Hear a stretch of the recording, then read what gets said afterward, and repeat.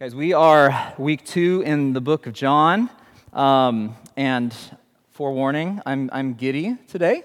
I've been in John for months, but each week as I get more granular with the study, I'm just falling in love with this book more and more. It's incredible. So we have a beautiful story before us. So let's read it. I do invite you to stand up for a moment while we read. John, chapter 2, verses 1 through 12. Let's go to a wedding together, shall we? On the third day, there's a wedding at Cana in Galilee, and the mother of Jesus was there. Jesus also was invited to the wedding with his disciples. When the wine ran out, the mother of Jesus said to him, "They have no wine." And Jesus said to her, "Woman, what does this have to do with me? My hour has not yet come." His mother said to the servants, "Do whatever he tells you." Now, there were 6 stone water jars there for the Jewish rites of purification, each holding 20 or 30 gallons. Jesus said to the servants, "Fill the jars with water." And they filled them up to the brim. And he said to them, "Now draw some out and take it to the master of the feast." And so they took it. And the master of the feast tasted the wine the water now become wine, and did not know where it came from, though the servants who had drawn the water knew. The master of the feast called the bridegroom and said to him, "Everyone serves the good wine first, and when people have drunk freely, then the poor wine. But you have kept the good wine until now." This, the first of his signs, Jesus did at Cana in Galilee, and manifested his glory. And his disciples believed in him. After this, he went down to Capernaum with his mother and his brothers and his disciples, and they stayed there for a few days. Father, you are good. Thank you for your word. Thank you for stories like these. Thank you for the precious story of the wedding at Cana. May we see the brightness of the blessing that we have in Jesus Christ today. And would you give us the eyes to see the humble beauty that is before us in these few verses? Would you give us the ears to hear your voice? Would you grant us the grace of entering deeper and deeper into your joy? It's in the name of Christ we pray. Amen. Amen. You may be seated. The Bible begins with a wedding, and the Bible ends with a wedding. And it should be no surprise to us that a wedding would be the occasion of Jesus' first sign miracle. That means a miracle, a sign that he did to reveal who he truly is. And so today we continue our time with the master practitioner of the apprenticeship practice of Scripture meditation. That is, soaking in, feasting on, metabolizing God's word into our very being.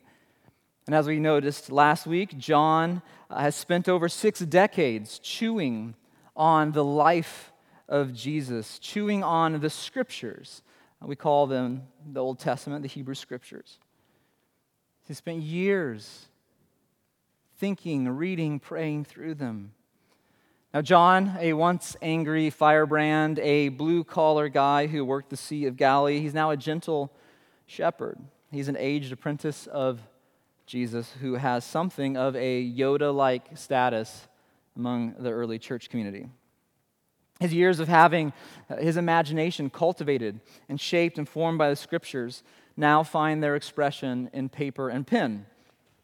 In the gospel that is before us today, the Gospel of John. And he wrote it so that we may believe that Jesus is the Messiah, the Son of God, and that we might have life in him, true life in him, and his name, which he says at the end of his gospel. And he's written the book brilliantly to do just that. And so what I'd like to do is take a quick moment to look at this beautiful architecture of the book, to look at its design. So consider this up here, a map to navigate the rich landscape of the gospel. I believe you got one of these cards on the way in, because this will be up here just for a moment, but you can take this with you, and hopefully it will help. Don't get overwhelmed by the sheer amount of data on this. Look at 4 key things, and if we look at these 4 key things over and over again, we'll start to know how to slot all the smaller stuff in. So, a couple things here. There's the prologue, the book of signs, the book of glory, and the epilogue. If we can break the book of John up that way, see what he's doing, it will help us out immensely. So, you can see the prologue, the first chapter, and the epilogue, the last chapter, they match, they parallel, they work together. And then we see the two big portions of this book, the book of signs, which is chapter 2 through 12, and the book of glory, which is chapter 13 through 20. Those work together, kind of like call and response. They parallel each other. And then as you go through the book of John, what you find is he writes it in such a way that by the time you get to the epilogue, he crafts it in such a way that he sends you back to the prologue to enter into the cycle again. So you are repeatedly rereading this. It is a book designed for continual meditation to see more and more the glories of who Jesus is. So, prologue, book of signs, book of glory, epilogue. Now, in the book of signs there, John curates 7 miracles or signs that communicate far more than the miracle itself.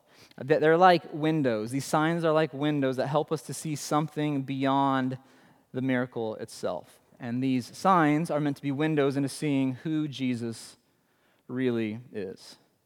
Now today, we go with Jesus to the first sign. Before we move on from the slide, notice the first one is the water to wine. The last one over here, before the murder plot, is the raising of Lazarus. Just tuck that away. We'll come back to that. Okay. So, to the wedding. Jesus and his apprentices go to the city of Cana. Now, the village of Cana is just a few miles from Nazareth, from where Jesus is from, up in the region of Galilee. And it looked like this in 1894. And most likely, it looked an awful like this in Jesus' day. There wasn't a ton of technological invention or explosion of growth in these areas for a long time. So this is very similar to what it would have looked like in Jesus' day. You can see it's a small, rural village. It would have been a place where everyone knows everyone, right? Where the rumor mill is rotating and going on. You know what Uncle Billy's son did. You know that Sally isn't behaving. Like, you just know that this is how villages work. It would have been something like this. And it's here that Jesus and his disciples and his mother go to a wedding. And it's really important for us, I think, on the front end of this to understand what we mean when we say they go to a wedding. A Jewish wedding is a huge deal, right? It is a big deal. It's not just a special day. It's a special occasion that is rich with theology. It's rich with history. It's rich with social connections. There's a profound gravity and a profound celebration to a Jewish wedding. So we're not just talking about a day, right? In fact, most weddings would take up to a week to celebrate. So 5 to 7 days for a wedding celebration like that. They know how to party, okay? They party well. It was a community event of great importance that the whole village would come out to. So here's kind of how it worked. In brief, a man and a woman would be betrothed for a year, in which time they lived apart, but the families would work out the dowry arrangements that the groom would pay to the bride's father. And then at the end of that period, usually in the fall, when the harvest was in, when the vintage was over, when the season is ripe with harvesting, when it was just a time of celebration in the air because all the food was coming in and there was joy. It was a time when the evenings get really cool in Israel, so it's the perfect time to stay outside late, eating, drinking, laughing, and dancing. That's when you want to have a wedding, when you can stay up all night outside in the good weather with each other. So, at the beginning of a wedding, in the evening, the bridegroom would accompany his friends, and they would go to his betrothed's house, and then they would bring the bride back to his house or his relative's house, whether they were going to have the wedding, and they would get all ready for the wedding, and then the next day it would be the vows, so to speak. Vows would take place, and then the feasting would go on for the next 5 to 6 days. It would be a 7-day affair. In short, it was a time of intense joy and delight for everyone, not just the couple. So, it is at one of these over-the-top joy fests that Jesus does his first miracle, his first sign. So let's read this and let's make some observations. And guys, my main goal today is not to give you a list of a ton of things to apply. My main goal is that we would delight in the beauty in this text and we would delight in who Jesus is. Okay, so that's my main goal, that we would learn how to read scriptures well to see Jesus as beautiful. So, verse 1.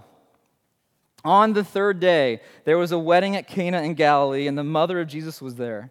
Jesus also was invited to the wedding with his disciples. We have to stop here. By the way, we're going to move through this slowly today, okay? If you have your notepad out and your pencil, like, get ready, because there's going to be a ton of stuff. So, the third day, this phrase looks backwards, and this phrase looks forward. So, imagine I'm going to start telling you a story about my childhood, and I begin with this sentence. A long time ago, in a galaxy, far, far away. You know I'm going to bring Star Wars into this thing. Suddenly, your mind is loaded with stories from another universe, right? Your mind instantly draws up images of Luke and Solo and Leia and Vader and Boba Fett, who's popular all of a sudden, right? Well, something similar happens here in chapter 2. The phrase, on the third day, has deep resonance with the Jewish people. So like the phrase, long ago in a galaxy far, far away, like that takes us back to George Lucas's storied realm, the third day would have taken Jewish readers right back to epic stories of their past. So let me call up a few of these connections. On the third day, in Genesis chapter 22, verse 4, the story of Abraham and Isaac says, on the third day, Abraham lifted up his eyes and saw the place, which is Mount Moriah, from afar. What's going on? Abraham is called to take Isaac, to sacrifice him, to take the promised son up on a mountain and sacrifice him. And while he's on his way there, he saw the mountain, and that mountain is called Mount Moriah, which is also Calvary. So hold this together now. The promised son is to be sacrificed. Abraham is faithful. God provides another sacrifice, and the son survives. That's the first time we hear this. Next, Exodus chapter 19, verses 10 through 11. The Lord said to Moses, go to the people and consecrate them today and tomorrow, and let them wash their garments and be ready for the third day. 4, on the third day, the Lord will come down on Mount Sinai in the sight of all the people. Okay, another huge event, right? Huge event. So what happens on the third day in this story? Well, God comes down. The God of the heavens comes down to Mount Sinai in thunder and smoke and fire, and he comes down to bring his law to his people. He comes down to be with his people, to show them how it will work, that they will dwell together. God comes down to be with his people on the third day. Okay, Hosea 6, verse 2. Now we're moving forward towards into the prophets. And Hosea says, on the third day he will raise us up that we may live before him. He's talking about the nation of Israel. He's talking about God's people who have been unfaithful and entered into contracts and covenants of death with this world. Then God will come down. He will raise them up, give them new life on the third day. This is getting good, right? So good. And then Jonah, the book of Jonah, chapter 1, verse 17. And Jonah was in the belly of the fish 3 days, 3 nights. Jesus himself refers back to this. The sign of Jonah. 3 days dead, and then on the third, rising from the dead. So you see how all these connections would be drawn up as soon as John says, on the third day. Suddenly a wedding is now connected to all these. Why? How? We'll see. The next thing that happens, though, here, this third day reference also has another meaning, but it goes back to the very beginning, to Genesis. So check this out. If you read chapter 1 here, we see how John's 7 days recall the days of creation. Now you might think like, well, what 7 days are you talking about? It just says on the third day. If you read closely, here's what happens. So let's go to the next slide. So on day 1, chapter 1, verse 19 is the first day of this first week of Jesus' ministry. So it marks the beginning of his ministry, okay? Then on day 2, 3, and 4, or verses 29, 35, and 43, we get the phrase the next day. So what John is subtly doing is he's marking out a calendar. He's marking out a week of Jesus' ministry when he steps onto the scene. So this is fascinating. Verse 19 is day 1, 29 is day 2, 35 is day 3, 43 is day 4, and then it stops there. But then we get this verse, on the third day. 4 days plus 3 days equals how many days? 7 days. What day does this wedding happen on? The seventh day. It says it's the third day, but it's the seventh day in the week because he's counting. So John is doing multiple things, working at multiple levels to connect all this together. Now, this is cool. According to ancient Jewish tradition, Adam and Eve awoke from the deep sleep, right? When God created the woman, they awoke from the deep sleep on the next day, the seventh day, and then God joined them together in union on the seventh day when they would walk with him. God and humanity, man and woman, all walking together in shalom, in peace. So on the seventh day of creation, according to ancient Hebrew tradition, there was a wedding. This is why a wedding celebration lasted how many days? 7 days. So cool. John is telling the story in this way to recall the cosmic week, to see this wedding in light of the cosmic week, the seventh day being the day of delight and rest, God walking with his people, union, divine matrimony. And remember, how does John start this book? If you were here with us last week, what are the first words in John chapter 1? In the beginning. What's he doing? Back to Genesis, right? And then the rest of chapter 1 and now into chapter 2, he's recreating the creation week in light of what Jesus is doing. It's brilliant. Somehow this wedding has to do with God's recreation of the cosmos. So good. But this phrase not only looks back, it also looks forward. Right? As followers of Jesus who live on this side of Easter, when we think of the third day, when we read the New Testament, what do we think of with the third day? Jesus was raised on the third day. Right? So all these passages point this way to Jesus, and Jesus is the fulfillment of it. We need to learn to read the Scriptures as all pointing to Jesus, fulfilled in flesh by the person and work of Jesus. So put these together now. A son sacrificed, this is Isaac, a son to be sacrificed and then coming back alive on Mount Moriah, Calvary. God coming down to dwell with his people to give them the law so that they might truly live with him and with others. The prophet saying God will raise his people up. Jonah, who goes down and then comes up, is saved to go tell the world about the love of God, those who hate God. The created order, and then the resurrection of Jesus. This story is linking all of these things. The wedding of Cana is pulling all of these things together in the first few words. So good. Okay. So friends, the beauty and the multifaceted radiance of the Scriptures, it's intense. May we learn to delight in it.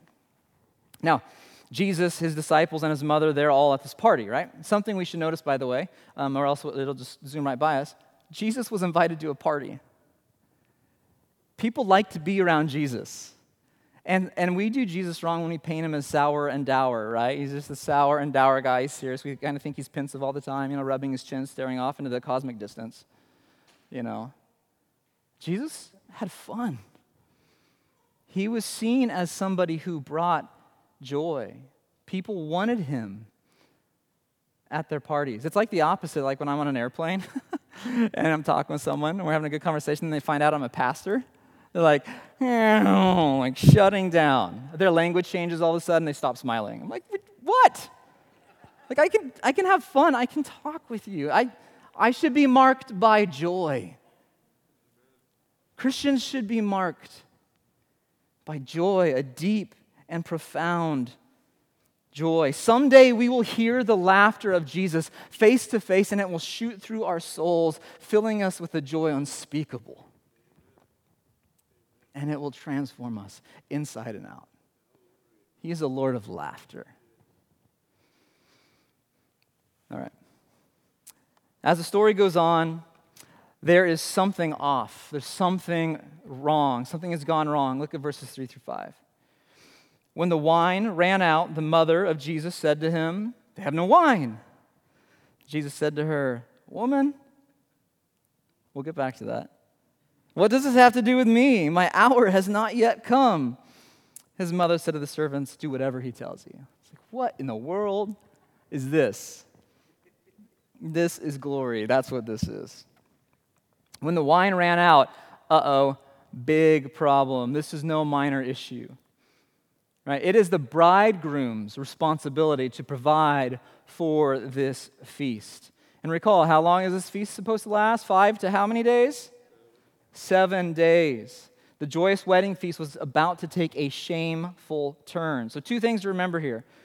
This wine wasn't just for getting drunk, it was for joy. It was for joy. Wine in the scriptures is a symbol of joy for a glad heart. It represented God's gracious provision that came up through the dirt to feed people and bring laughter. Second, recall that this is a shame-honor culture. There were certain ways of doing things that functioned like social contracts, and not providing properly for the feast was dishonoring. In fact, it was even the case that lawsuits could be brought by shamed relatives if the groom did not provide. Nothing says happily ever after like a court summons because you spoiled your own wedding party because you ran out of Merlot. Right? But Jesus is there, and he does the Jesus-y thing. He takes what is falling apart and turns it into something better than it once was. Look how this happens. Mom comes to Jesus, says, Son, the wine's gone. She knows her boy's special. She knows he can do something. She has a hunch that Jesus can fix this problem that's about to derail this wedding. Her, they have no wine is a mother's way of saying, fix this. Have you ever noticed a mom can tell you to do something by simply stating a fact? Like they have this ability to just state something and you're like, and I'm supposed to go do this, right? Then we get this very interesting response from Jesus. Woman, what does this have to do with me? My hour has not yet come. Now, what I would give to have been there to hear the intonation, to see the facial expressions, to see the body language. But this is going to tell us how often we misread scriptures.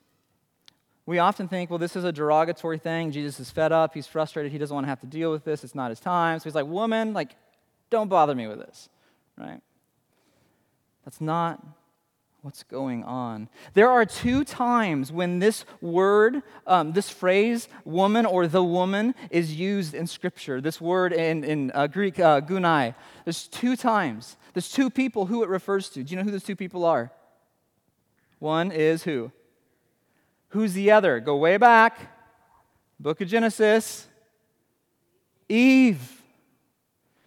Eve, Jesus is not disrespecting her. Jesus knows what's going on, and Jesus is countering her with the truth. What she is asking him to do is to enter into his ministry to be the snake crusher. In Genesis 3:15, God curses the serpent and says, there will be enmity between you and the seed, the offspring of the woman. The other time Jesus says the woman is when he's at the cross looking at his mom. He's not disrespecting her. He is saying to the scripture readers, this is the woman. I am the seed. I'm on the cross and I'm crushing the serpent's head. All of that. It's loaded in here. Sorry about that. I get excited. So incredible. But he is also showing who he is. Listen to this. So what he's saying is it's not like he's just simply disrespecting her. He responds to what she says. And he lets her into the deeper reality of what's going on. But Mary cannot use her mom card to tell him what to do. The miraculous comes at the call of his heavenly Father by the power of the Spirit. He's not a wand to be used by any human being. He wants to make it clear to her that he does not operate according to a human agenda. He won't be manipulated. He operates by the power of the Spirit because of what his Father says. The Son of God is not told by any human being what to do, but he is willing to lavish grace, to bless extravagantly. She knows her Son, and so she turns and says, do whatever he says, because she knows he's full of grace and he's full of truth, and otherworldly powers within him. So the humanity of the scene is just remarkable. And do whatever he tells you. There's an application. Hey, whatever Jesus tells you, do it, because that's the good way to go. Okay. We'll come back to my hour has not yet come. Story gets better, verses 6 through 8. Now there were 6 stone water jars there for the Jewish rites of purification, each holding 20 or 30 gallons. Jesus said to the servants, fill the jars with water, and they filled them up to the brim, and he said to them, now draw some out and take it to the master of the feast. So they did. These 6 stone jars are jars for purification. These are what they look like. They found some of the stone purification jars. This points to the fact that the house that they're in is the house of a priest. It would only be a priest that would have jars for purification, and especially stone jars because they're really expensive to make. It's a piece of stone, one stone cut, carved to do this. It costs a lot of money. So this points to the law of Moses, having to purify yourself, having to follow the religious rites and traditions. It was a big deal to the Jewish people. So these jars are metaphorically and literally standing for the system of Jewish law. They're big, they're weighty, they're hard to make, they're expensive, they're costly. And together, these 6 jars would have held between 120 and 180 gallons of water. And Jesus cryptically tells the servants to fill them up with water. Why? I mean, why? Because if he's about to turn water into wine, and we know he can turn one loaf and some fish into a whole feast, like, does he really need them to pour water in there? Like, he's the Lord of creation. He can do what he wants. But he brings them in, and it takes them some time. They don't have a hose, right? This is like a bucket brigade kind of thing going on. He says, now draw some out. Draw some out. And we know what happens, right? They do. They draw it out. They draw out some Merlot, some Cab, some Syrah, some Pinot, some Malbec, whatever. Something good. It's a miracle. It's a miracle. But look at the text. Where does this miracle happen? Look at the text. Where does it happen? It happens in between the verses.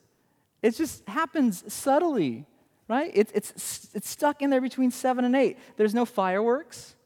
There's no incantation of Jesus over these things. There's no ostentatious display. There's no spectacle. There's no flash. There's no bang.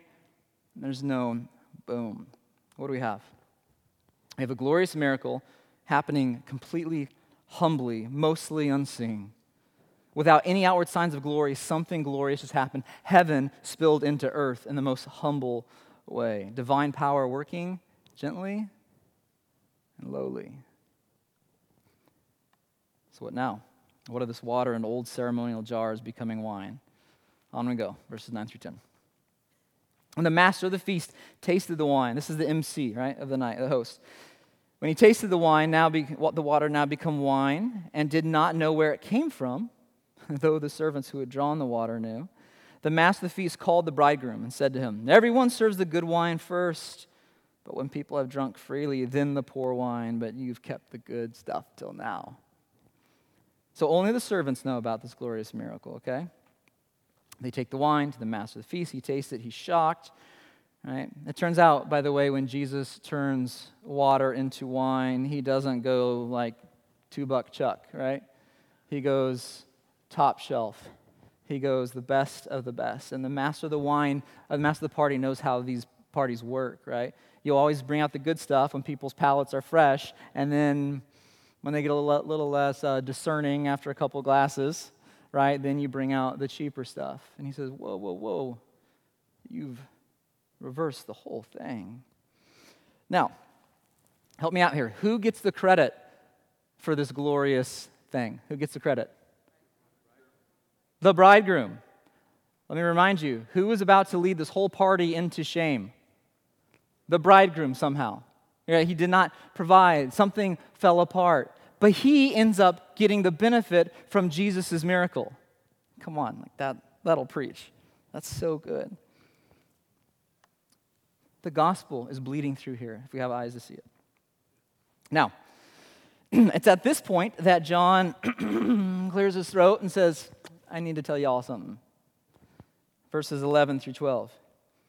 He says, this thing that I just told you about, this is the first of his signs Jesus did at Cana in Galilee and manifested his glory. And his disciples believed in him. After this, he went down to Capernaum, and his mother and his brothers and his disciples, and they stayed there a few days.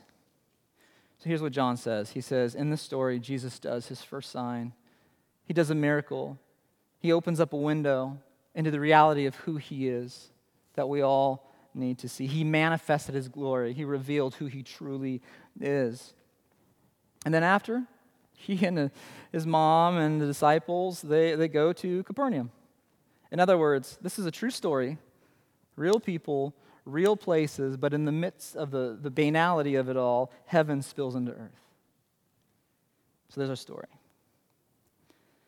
So let's do this.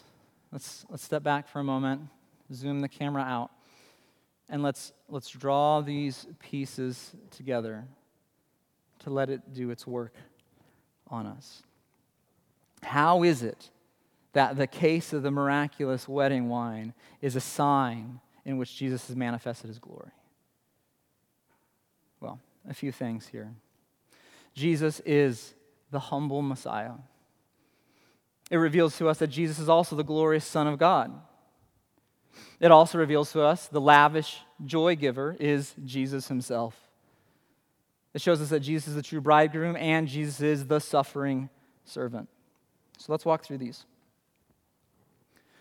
Jesus is the Messiah. He is the long-awaited hero the Scriptures promised long ago. But he's a hero that comes in poverty. He's a hero that comes modestly. He's a Savior that works unobtrusively. He doesn't throw grand rallies of great spectacle and flashy show. He doesn't have confetti cannons. Right? It's not his way. He works mostly behind the scenes in unassuming but deeply powerful ways. He works gently. And he doesn't coerce. He woos. He draws others into the work with him. Right? He has servants fill the jars with water, inviting them into this miraculous work. He could make the water appear if he wanted to. Yet he humbly engages others and he empowers others to share in his work of love. He gives it away. There's no big show to this miracle. It happens quietly in between the verses. The master of the feast doesn't even know that Jesus did it. Only the servants, and Jesus is back there in the shadows while this grand party is going on. There's a humility and a meekness to the way of Jesus that works gently and non-coercively. What a Savior. He's also the glorious Son of God. Mary knows her Son is special. She confidently says, do whatever he says because she knows he can do the things that only he can do. No one else can do them. So she knows there's something special about him. And Jesus turns this water into wine of a divine vintage. He has the power of the Creator. In a moment, he does what God normally does in a year, taking water through the sky into the soil to create grapes and to wine. He takes that whole process from a year into a moment. He is the Creator. He is a glorious Son of God, no mere human. He's also the lavish joy giver. Right? Jesus doesn't just make replacement wine. Right? He makes the best wine. He replaces the good of the old with the best of the new. And some of us need to hear that today because we think our best days are gone by. But the glory days, the golden days, they came and they're gone. But Jesus replaces the good of the old with the best of the new. And how much did he make, by the way? Do you remember how many gallons we said? 120 to 180 gallons of the best wine. That party is going to be amazing. He's lavish in his joy bringing. He's overabundant. He's extravagant. He is the prodigal God, prodigious in his grace giving, excessive and profuse in his goodness to us. Wine is a symbol of joy, of gladness, delight. Psalm 104 talks about how God gives us wine to gladden our hearts, and Jesus just floods us with it. He's also the true bridegroom. The bridegroom in the story has somehow failed to supply the wine and the gladness to the feast. Jesus is the true bridegroom who steps in to provide joy unspeakable. He brings a greater joy. He brings something better than anyone else can. And see, our relationship with God is like a marriage, right? The scriptures talk about this all the time. The Bible begins with a marriage, it ends with a marriage. But it's a marriage that's gone bad because of our unfaithfulness, and it's a marriage that's gloriously restored because of Jesus' faithfulness. At one point in the book of Isaiah, Isaiah 55, he says, "For your Maker is your husband, the Lord of hosts is his name, and the Holy One of Israel is your Redeemer. God of the whole earth he is called." Jesus refers to himself as a bridegroom. John the Baptist refers to Jesus as the bridegroom. God has come to wed his people. And this is really beautiful for us to see, because in this miracle of Cana, we see that God is not some cold, distant kind of tyrant. He's love. God is the lover of our souls, and some of you do not have a vision for God as love because you grew up in a legalistic, harsh, cruel household, or you experienced cruelty or legalism in some kind of church and it felt just cold and distant. God's the lover of your soul who unites with you for deep joy. Now, this all comes at a great cost. Jesus bringing joy comes at a great cost. He is the suffering servant. What did it cost God to heal the marriage with this unfaithful bride? Well, now we get back to those cryptic words that Jesus says to his mother. Remember, "My hour has not yet come." At first reading, the first time we go through the book of John, maybe this is your first time you read that and you're like, what does that mean? Remember, the gospel is meditation literature here. And so if one keeps reading the story, they're going to see this phrase pops up over and over and over again. Jesus says, "My hour has not yet come," or "My hour is here, my hour, my hour." What is it? What is the hour? It's the hour of his passion. It's the hour of his death, his crucifixion, and his death. Now, I've done a lot of weddings. Dane's done a lot of weddings. One of the things that people are thinking about, because they tell you at weddings, whether they're single or married, what are they thinking about? Their wedding. While they're at somebody else's wedding. They're either thinking back to their married, they're thinking about their wedding 5, 10, 15, 20 years ago. It's recalling memories. Or if they're single, they're thinking about what their wedding might be like. Or they're wondering, will I be married? And there's sorrow mixed in with it. Jesus is thinking about his wedding. Watch how this works. When Mary brings this issue of no wine to Jesus, he refers to his upcoming wedding day. He knows he will marry a bride, but he knows that the joy of his wedding will come through unspeakable suffering. To marry his bride, he will shed his blood. The shadow of the cross falls across the wedding of Cana at this point. Jesus knows that the wine he will give at his wedding is the best wine of all. The wine of his wedding is his own blood. A substitutionary sacrifice is how union with his bride will come about. And as soon as Jesus does this first sign of Cana, the seventh sign will follow. This starts a series of events in motion that will not stop until he raises Lazarus from the dead. And what happens when he raises Lazarus from the dead? There's the murder plot to kill him. He knows full well by initiating this wedding miracle, it is leading him to the shedding of his blood. In this first sign, we see God the Son is a suffering God, one who suffers to be united to his love. He pays a price for us. So in this water turning to wine, Jesus is seen as the humble Messiah, the glorious Son of God, the lavish joy giver, the true bridegroom, and the suffering servant. See, what he's doing here is he's fulfilling a prophecy. Check this verse out. This next verse is so mind-blowing. Look at Isaiah chapter 25, verses 6 through 8. I'll put it up here. Everything you know from what you just heard, listen to this in light of that.